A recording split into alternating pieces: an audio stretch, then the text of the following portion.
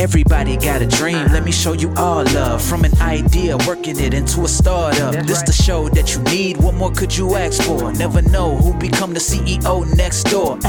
Tune in, every episode insightful. The type of vibe you will want to subscribe to. Let's go. Hey. Welcome everyone to the next episode of the CEO Next Door. Our focus is on founder stories. With me today, Mike Mayer is Donovan Morrison, my co-host, and our esteemed guest, John Bura, the CEO at Mammoth Interactive.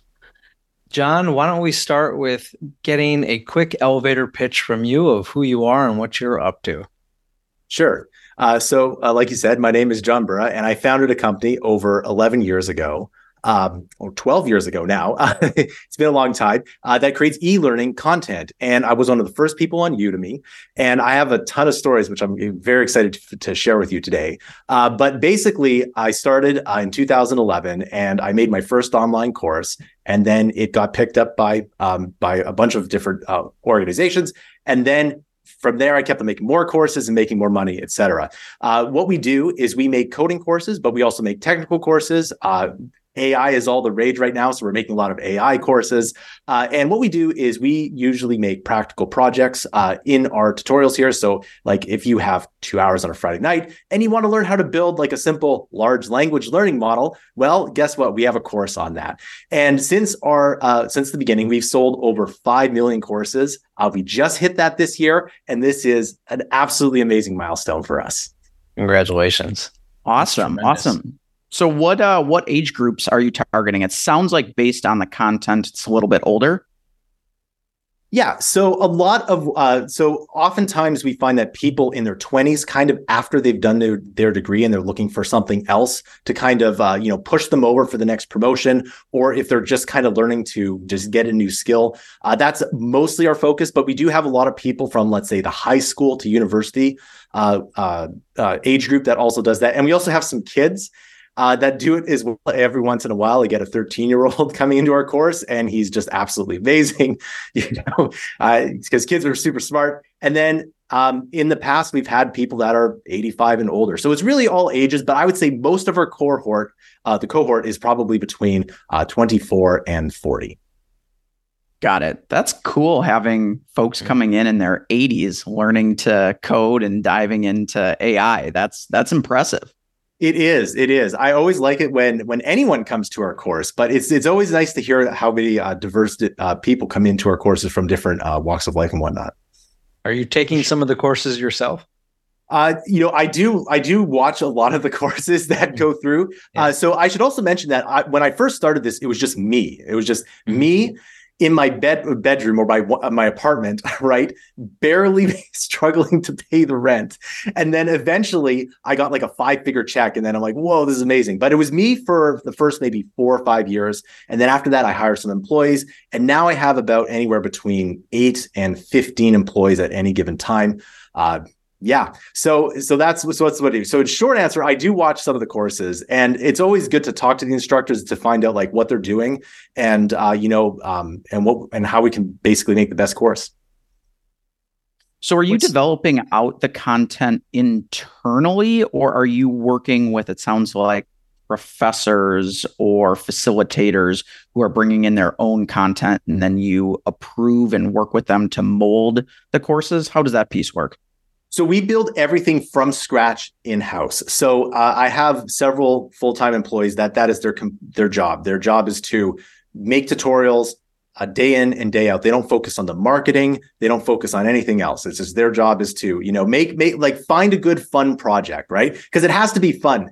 Because when at least for our business, attention is a hard thing to get.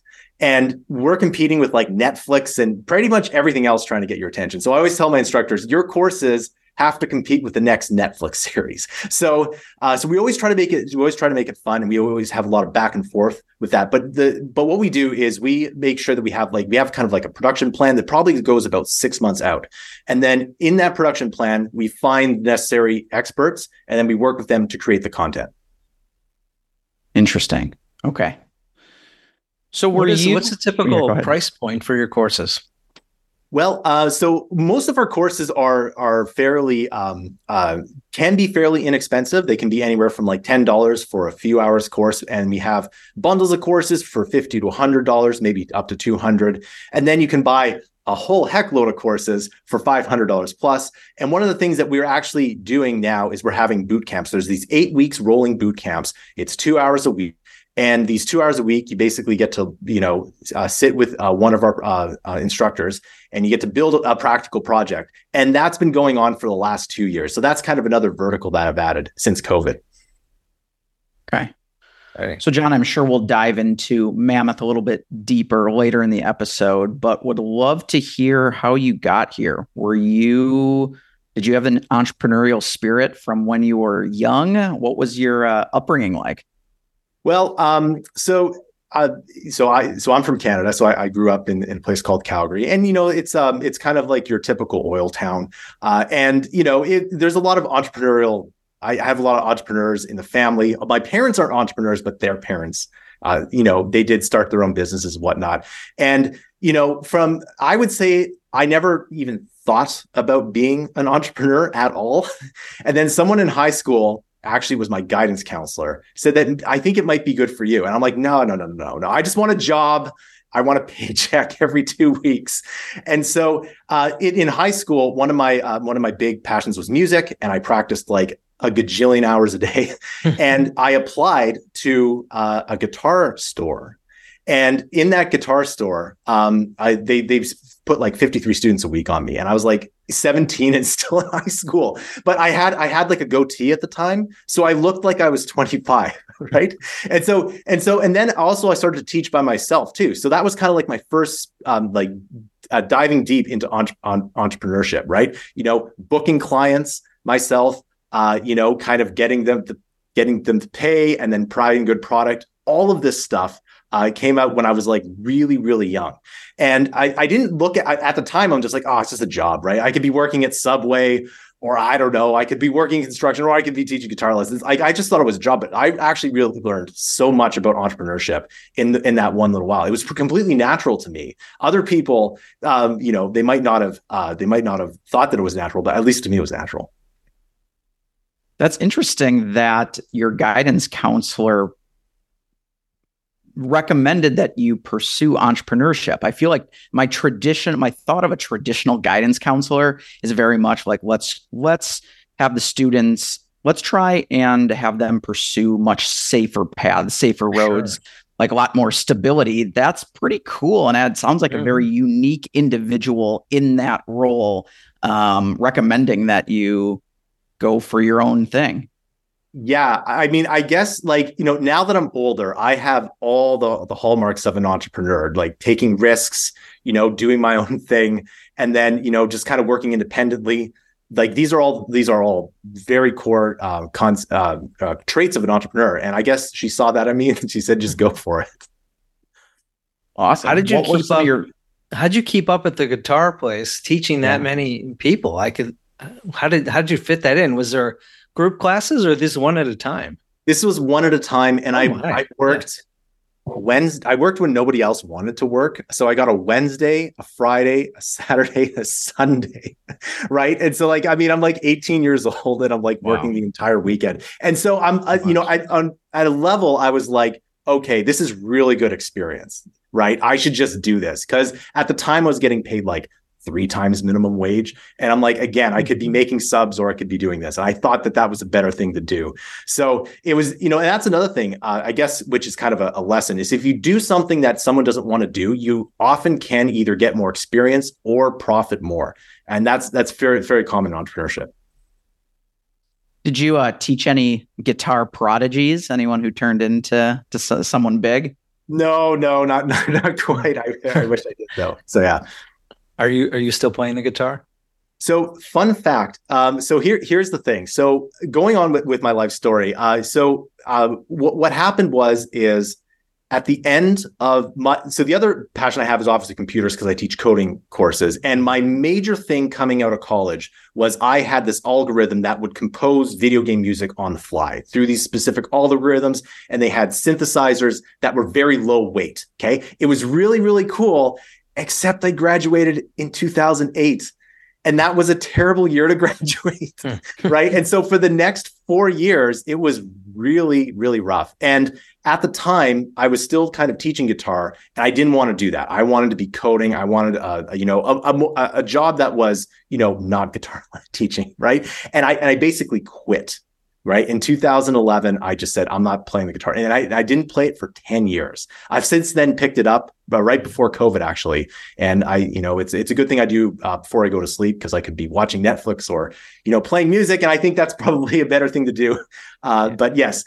So the short answer is like, in that transition time, one of the other things is I actually took coding lessons when I was 12 in the 90s. And that was not cool at the time. It's cool now to take coding lessons. It was not cool it's like, what did you do this summer? Oh, I learned how to code C++. No, like that did not get any points, with maybe a few teachers. The computer teacher and the math teacher was like, oh, okay. Well, I guess you could be doing something else as a kid, but taking a C++ course is a good thing to do. So I've been coding on this time. And then in college, I made a bunch of websites and I did a little bit of freelancing there. And then in 2008, I decided to just 2009, I decided to make an Xbox 360 game from scratch. And it was kind of like a rhythm shooter, kind of like Geometry Wars, although not as good.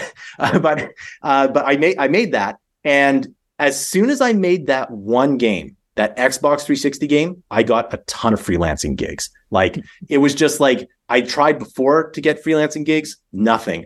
I had that on my resume and I say, hey, look, I built this game. Boom. I got a ton of work. It was amazing. And it was really awesome. And so from that, I also built, I was slowly freelancing. I built some more iPhone games.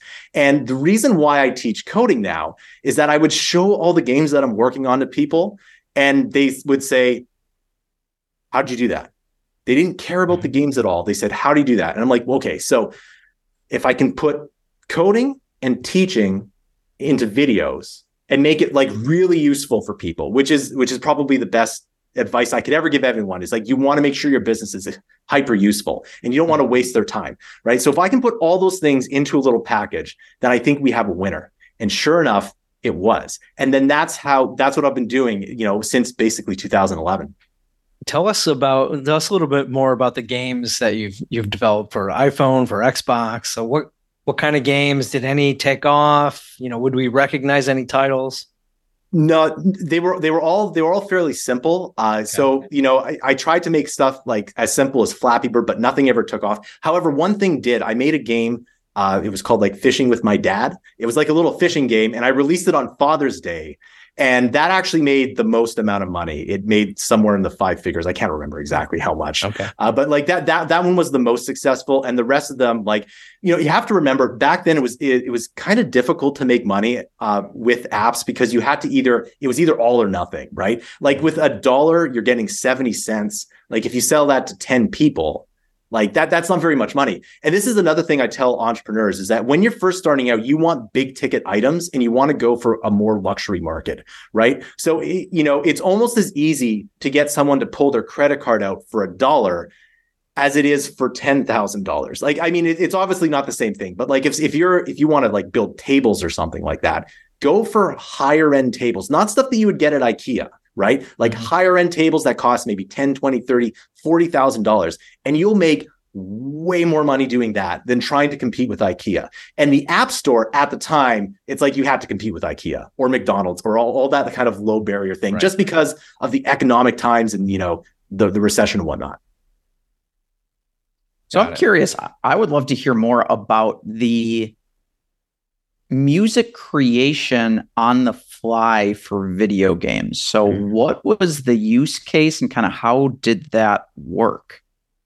Okay, so how did that work? So basically you had your synthesizers at the bottom, and the synthesizers were very low weight. And if you go into like a digital audio workstation, you can play around with synthesizers so that they sound, quote, really good, right? And so you can take like simple waveforms and do that. And since I had a lot of experience with this, I could do that. So at the time, I could do that. Then I had a layer of code that would execute music patterns on demand. So the tech demo that I kind of had was like a racing game. So there'd be like a little thing as the car is getting up. And if you're doing better, like it might kick you off into like a higher tempo track. And then if you're doing worse, it might not. And then you could play around with the variables. Like, so you could say, if you're doing really well, you can kick up this like an extra semitone or tone, right? So it would make the games a lot more dynamic. But another cross current at the time was everything was going to mobile, and mobile at the time had absolutely no resources. I don't know if you know this, but the Angry Birds game could barely function on it. Like, it worked obviously, but like they had to employ so many tips or tricks to make it work. They had no room for this stuff, right? And so this is another thing that I learned. So going from, let's say, 2007 to 2009, in that period of time, things changed dramatically. Again, and I kind of realized this. Like, it's kind of hard as you're going through life, but like I woke up one day, I'm like, wow, the world is incredibly different, and all the stuff, all the variables that I've been planning for have completely flipped. So I have to learn to adapt. And this is another reason why I make tutorials, is because, as something comes up, you can just quickly adapt to it and profit. And the best and most recent example is ChatGPT, right? So if you become really good at managing these large language learning models or things like Midjourney, then there's a whole bunch of people that don't know how to do that. And you can start a business, and then you can profit. And then maybe 10 years down the road, you make $10 million, right? And so if you learn to flip like that, that's really good. Because I remember waking up. Actually, here's a story. So I was doing some consulting work for a mall, and I think it was Denmark or Germany. I can't remember which one. And they wanted to put their entire 3D model in an app, and I'm like, well, no, they can barely run like, nothing like that. You can do it now, right? You could put like a whole 3D model of the mall on the map, but it was like 3 meetings, and I never got the contract or whatever, because, well, the project wasn't possible. Let's put it that way. But what they did is they said, look, do you know how to do graphic design? And at the time, my graphic design skills were beginner level. And like, what we love for you to do just a little bit of graphic design just to pay for, your time and whatnot. And I said no, because I couldn't really do it. But had I had more graphic design work, I could have at least made a little bit more money. And so that's another reason why I really like putting out these courses, is because we can get people from beginner to profit ready as quickly as possible. So how do you and your team stay on top of what's new, what's fresh, and decide what you should be focusing on in updating your content in your courses? Right. And this is kind of somewhat of our secret sauce here. But the short answer is that I always look at what's trending here. And since I have a massive content production, like I've been producing, like, let's say, creative works content, whatever you want to call it, for over 20 years now. So I understand, okay, if I have an idea, how do I use the tools that are available to get that idea out there to people and potentially make money? So I'm always kind of looking at which tools to do what. And sometimes, like, especially with all the Midjourney and the stuff here, some of the tools aren't as good. Or sometimes I look at something really early on, and then it ends up becoming a lot better. And a couple examples of this is Duolingo. When Duolingo first came out, I'm like, oh, this is kind of cool. It's like a fun little app. And then I go about my day, and then a few years later, like, oh wait, they're on the stock market, like they IPO'd, right? And then I took a look at Duolingo, and it's absolutely amazing now, right? So, if you want to learn a language, Duolingo is such a good app. And so the same thing happens, like, and this is actually really key. Sometimes you can be early, and being early is just as it's like being wrong, right? And we've been early on some cases, and then we've been late on some other cases. And you really have to figure out what is going to be kind of big. And one of the ways you can tell this is the internet chatter, right? If there's like subreddits popping up on this, and you see subreddit growth, that's a good sign that it's coming up. So what are some of the more obscure courses you have on your platform? Obscure. Ooh, that's a good question. So we're always trying to do something new. So one of the courses that I thought would do really well and completely failed was machine learning and biology. And the reason for that is that any clinical biologist has so much data that they have to put it through machine learning models. We put it up on Udemy. It got 3 stars. We took it down.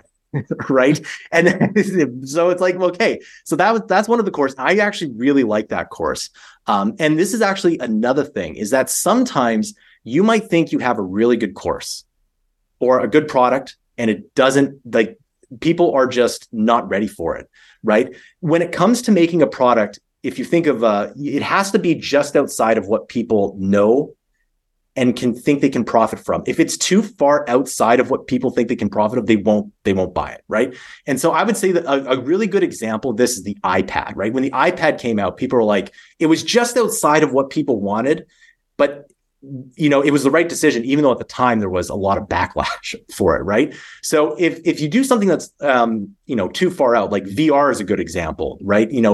Let's go back 8 years. All the VR headsets, or 6 years, the VR headsets didn't really do well. They're doing well now because the technology is caught up. But VR was too outside of what people know. And even then, even if we go back 2 years with Meta, VR is still too far outside of what people want to do or really know. So you really have to be just outside. Like the real innovation is just outside public perceptions. Let's put it that way. What are your courses that are killing it right now? So all of the Python AI and ChatGPT stuff, that is just flying off the shelves. There's that. Yeah, basically fly off the shelves, and the Midjourney stuff too. We actually do a really good job with Midjourney. If you don't know so if you're listening, you don't know what Midjourney is. Midjourney is where you can prompt and get images. And as a creator, as soon as it came out, I remember spending like 4 hours in one night. I was just at the kitchen table with my laptop, and I didn't stand up because it was just like, oh, you can type this in, you can make it this style. Wow, amazing! It's like for a creator, it's like the best thing you'd ever want here. So that's another course that we like. And what we really do with that course, it's like we take Midjourney and then we put it into Photoshop to create something completely different, right? It's not just a Midjourney course; it's like a complete course. Oh, so are all of the courses pre-recorded, or are there any live sessions or interaction between people taking the courses? So they're all pre-recorded, and we also do some video editing to make sure that it is not boring, right? Because again, we have to compete with Netflix here. So sometimes, especially in, sometimes if you're coding, there's things you got to do that are just, kind of boring, right? So we don't want to say, I used to do this. I used to be like, okay, now we got to drag in 50 of these little things, but now I just speed that up. It's like drag in 50 and pause the video, do it, and then come back, right? So that's what we do. Are you teaching any of the courses now? So no, but I might be doing a boot camp on AI stuff very soon. Okay. Do you enjoy when you were starting? Go ahead, Mike. Yeah. Do you enjoy teaching? Is that your passion? Were you studying teaching, or was it just computer science? It was music and computers. Okay, got it. Yeah. So do I like teaching? I do like teaching, although it is possible to get burnt out with teaching. I'll say that, right? And so it's definitely something I'm really. So I had to right as soon as the pandemic started, I did one final course, which it was actually really funny. My first course on Udemy was on a engine called Construct 2, which is an HTML5 game engine, really good. My last one was on Construct 3, the same engine. So it kind of bookended my teaching stuff, but I mostly focus on growing the business now. And this is something that's key. If you want to scale, you have to learn to delegate some of your tasks. And it is very difficult to do that, right? What I did in 2015, the market was, at least for these courses, was gearing up to be something a little bit bigger. And I said, look, if I don't expand right now, I'm not going to exist in 3 years, right? So I got an office and I hired 3 employees, and then I hired a few more, and then a few more freelancers, and then it's all up from there. And so what I do is, one of the other jobs that I actually had was at Starbucks for a while. And Starbucks was probably one of the best jobs I ever had, which I could talk about for a long time. First of all, they force you to smile at 4 o'clock or 5 o'clock in the morning. And if you could do that, and you can do that on a sales call, then you're golden, right? So the one thing I learned at Starbucks is that they actually like to, they used to do this. I don't know, this is many years ago, but what they used to do is take a barista, move them to a shift, move them to a manager, move them up, move that person up. And that way the manager and like the district manager knows every single job within the stores. And I think that's really good. Now, the tech equivalent would be, I guess, Elon Musk, sort of like he kind of knows everything of what's going on. And I like to do that too. Like, I want to know what everybody's job entails. I want to know how to do it, how much time it's going to take, right? And I think this is really important. I'm not just, saying, hey, do this right now, right? I'm saying, you can do this. It'll probably take you a couple days and whatnot, but I know exactly, how to record it, go to the video editor, do the marketing, all that stuff. And that's what I had to do. I had to delegate every single thing to my employees. And then now I'm in the process of getting my employees to delegate it to even more. So that's a whole other challenge. So were your first hires those 3 individuals that you mentioned? Yes. And you hired them all at the same time? So you went from 1 to 4? Yeah. I looked at my budget and I'm like, and actually my wife was pregnant at the time too. So this is something that's actually quite interesting. So one of my big sources was Udemy. And at the time I'm like, okay, let's get an office, get employees. I needed 2 instructors and a video editor. Okay. That's what I wanted to do. And then I hired an assistant. So it was 4 pretty quickly. But what Udemy did is they changed their pricing, which I don't know if you can look it up, but it tanked. It wasn't a good business move, and it tanked their sales 90%. What is real quick? What is Udemy, just for folks who are unfamiliar? Right. So Udemy is a course marketplace. I was one of the first people on there in late 2011. And then it's, I have something like 500,000 students on there. And so it's the only, as of now, course marketplace, but there probably might be another one coming up in the next 6 months here. But anyway, yeah. So anyway, they made a business decision. So my income when my wife was pregnant, I had signed a lease to an office, and I now have 4 people that depend on me paying them. They're like, the income dropped 90%. Wow. And yeah, I know. And there's Udemy sales dropped, or their commissions to you? So Udemy sales dropped, and my money that I made on there makes sense. Dropped as well. Everybody, so what did they do to their business model? What was their mistake, and did they fix it? Okay, so this is what it was. So Udemy came out of the last recession where they sold courses for about $10, right? Which I think is a really good price point, right? So you got $10. They now since have a different pricing model, but it would have a steep discount. So it might be like $100 to $10 or $50 to $10 and whatnot. But what they did is they did exactly what JCPenney did. And I'm not sure if you know, but JCPenney brought in a CEO and he didn't do anything, but Udemy did the exact same thing. And what it was no steep discounts and even-ended pricing. So you couldn't do anything over like 25%. I can't remember the exact numbers, but you also couldn't do $9.99, right? And if you're into, sales, there is a world of difference between $9.99 and $10, right? It just is, just like the 99-cent store and the dollar store, right? There's a huge difference between that. And so nobody liked it.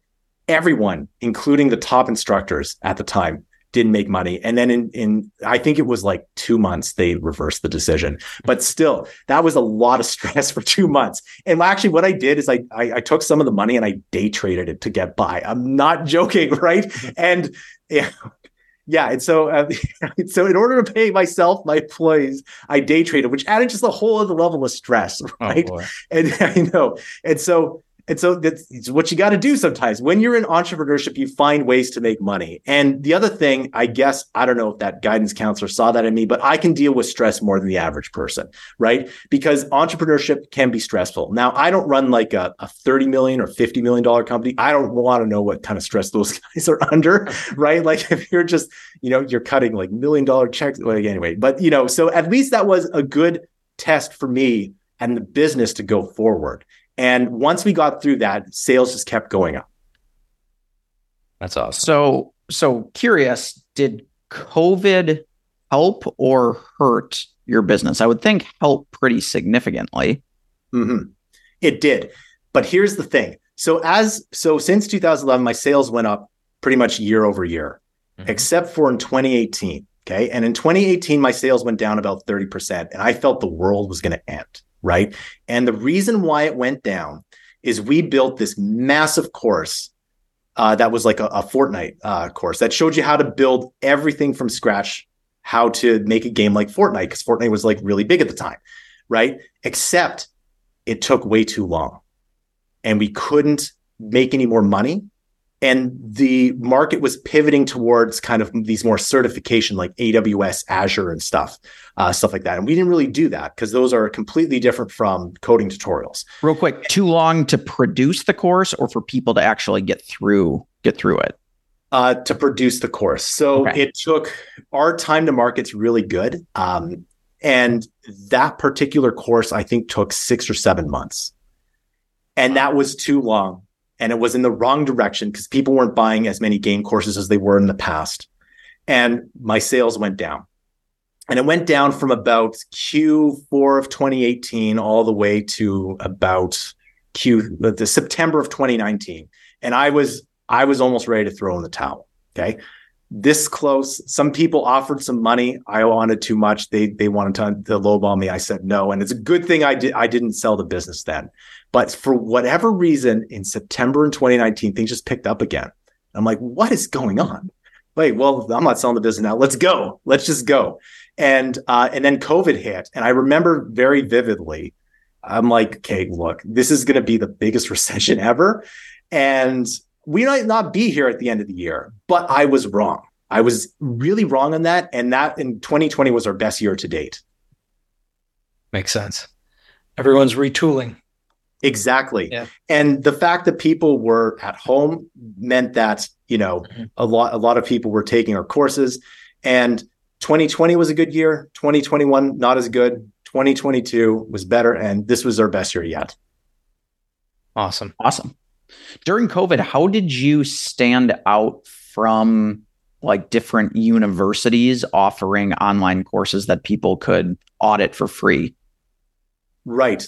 So we had a lot of presence and we also had a lot of distribution, let's put it that way. There's a lot of sites that kind of sold our stuff as affiliates. Okay. And because of that, they put in like a bunch of marketing and we just collected the affiliate fee.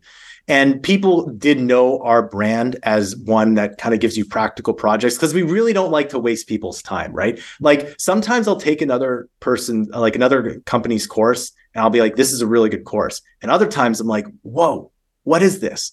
I mean, like, I've been here for like 45 minutes. I've learned nothing, right? I could build an app in that time, right? In one of my courses, right? So people know that like if they want to spend maybe a few hours on something, they'll get something tangible that they can use in their resume or their next performance meeting or something like that. Speaking of that, do you have any success stories of folks who have taken your course and then gotten back in touch and said, wow, this specific item really helped me launch X, Y, or Z? Not necessarily a specific app, but I do get messages all the time saying like, yeah, this helped me get this job, or, I got a raise thanks to you. Like someone that's like in marketing, but that works at marketing at a tech company. And they say, oh, I took your course on Python and I impressed my director. And now I'm getting paid like $10,000 more. Right. So I have that too. And those are the people that just come talk to me. I know that because people keep buying our courses again and again and again, that they are useful, right? Like something like 60% of the people on our platform buy another course, which is really high. That is high. So through your journey, has there been any major mistakes that you've made that have been eye-openers and lessons that you'd like to share with our listeners? Sure.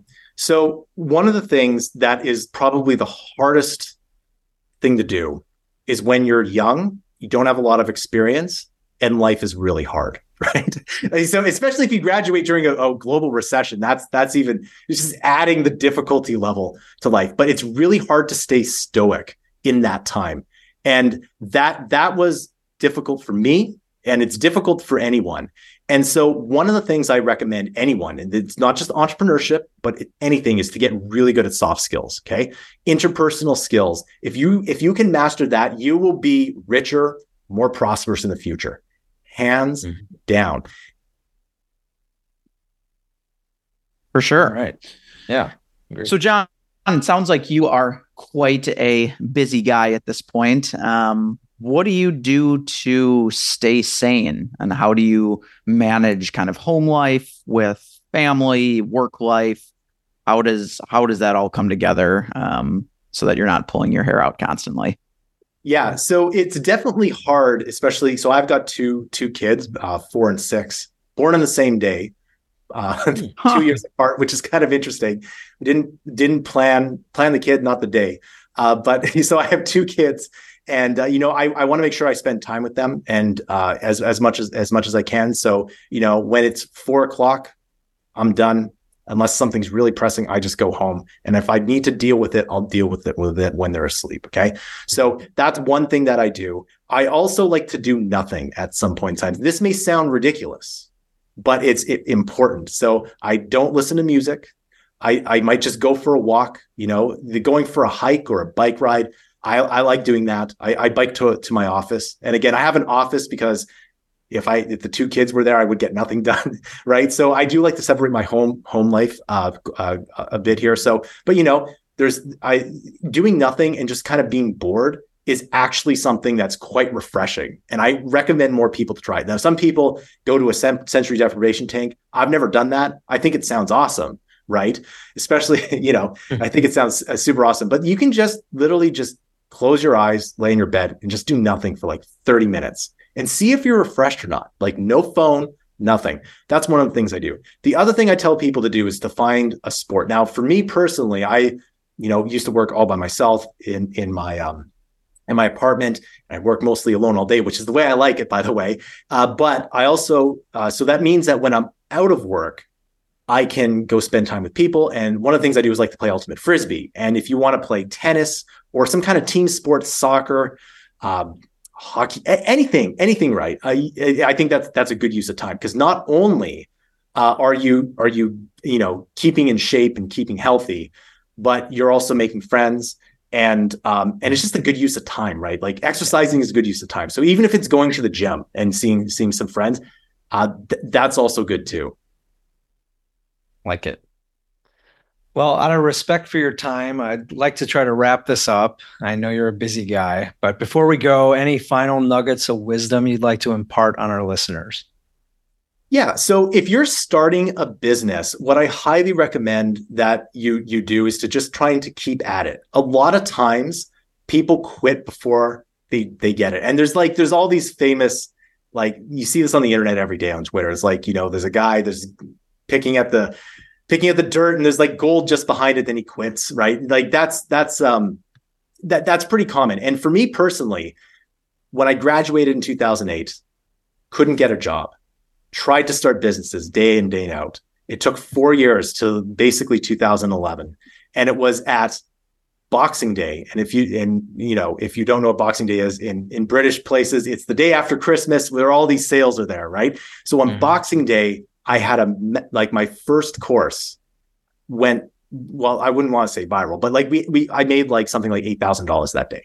Right. And that was a lot more money than I'm used to seeing at the time. It was it was hard. It was really hard for 4 years. And then all of a sudden it just picked up on Boxing Day. And I was literally like, okay, in 2 months, I got to throw in the towels for the entrepreneurship. Right. Like not even 2 months, like 6 weeks from now, I'm done. I have no money in the bank.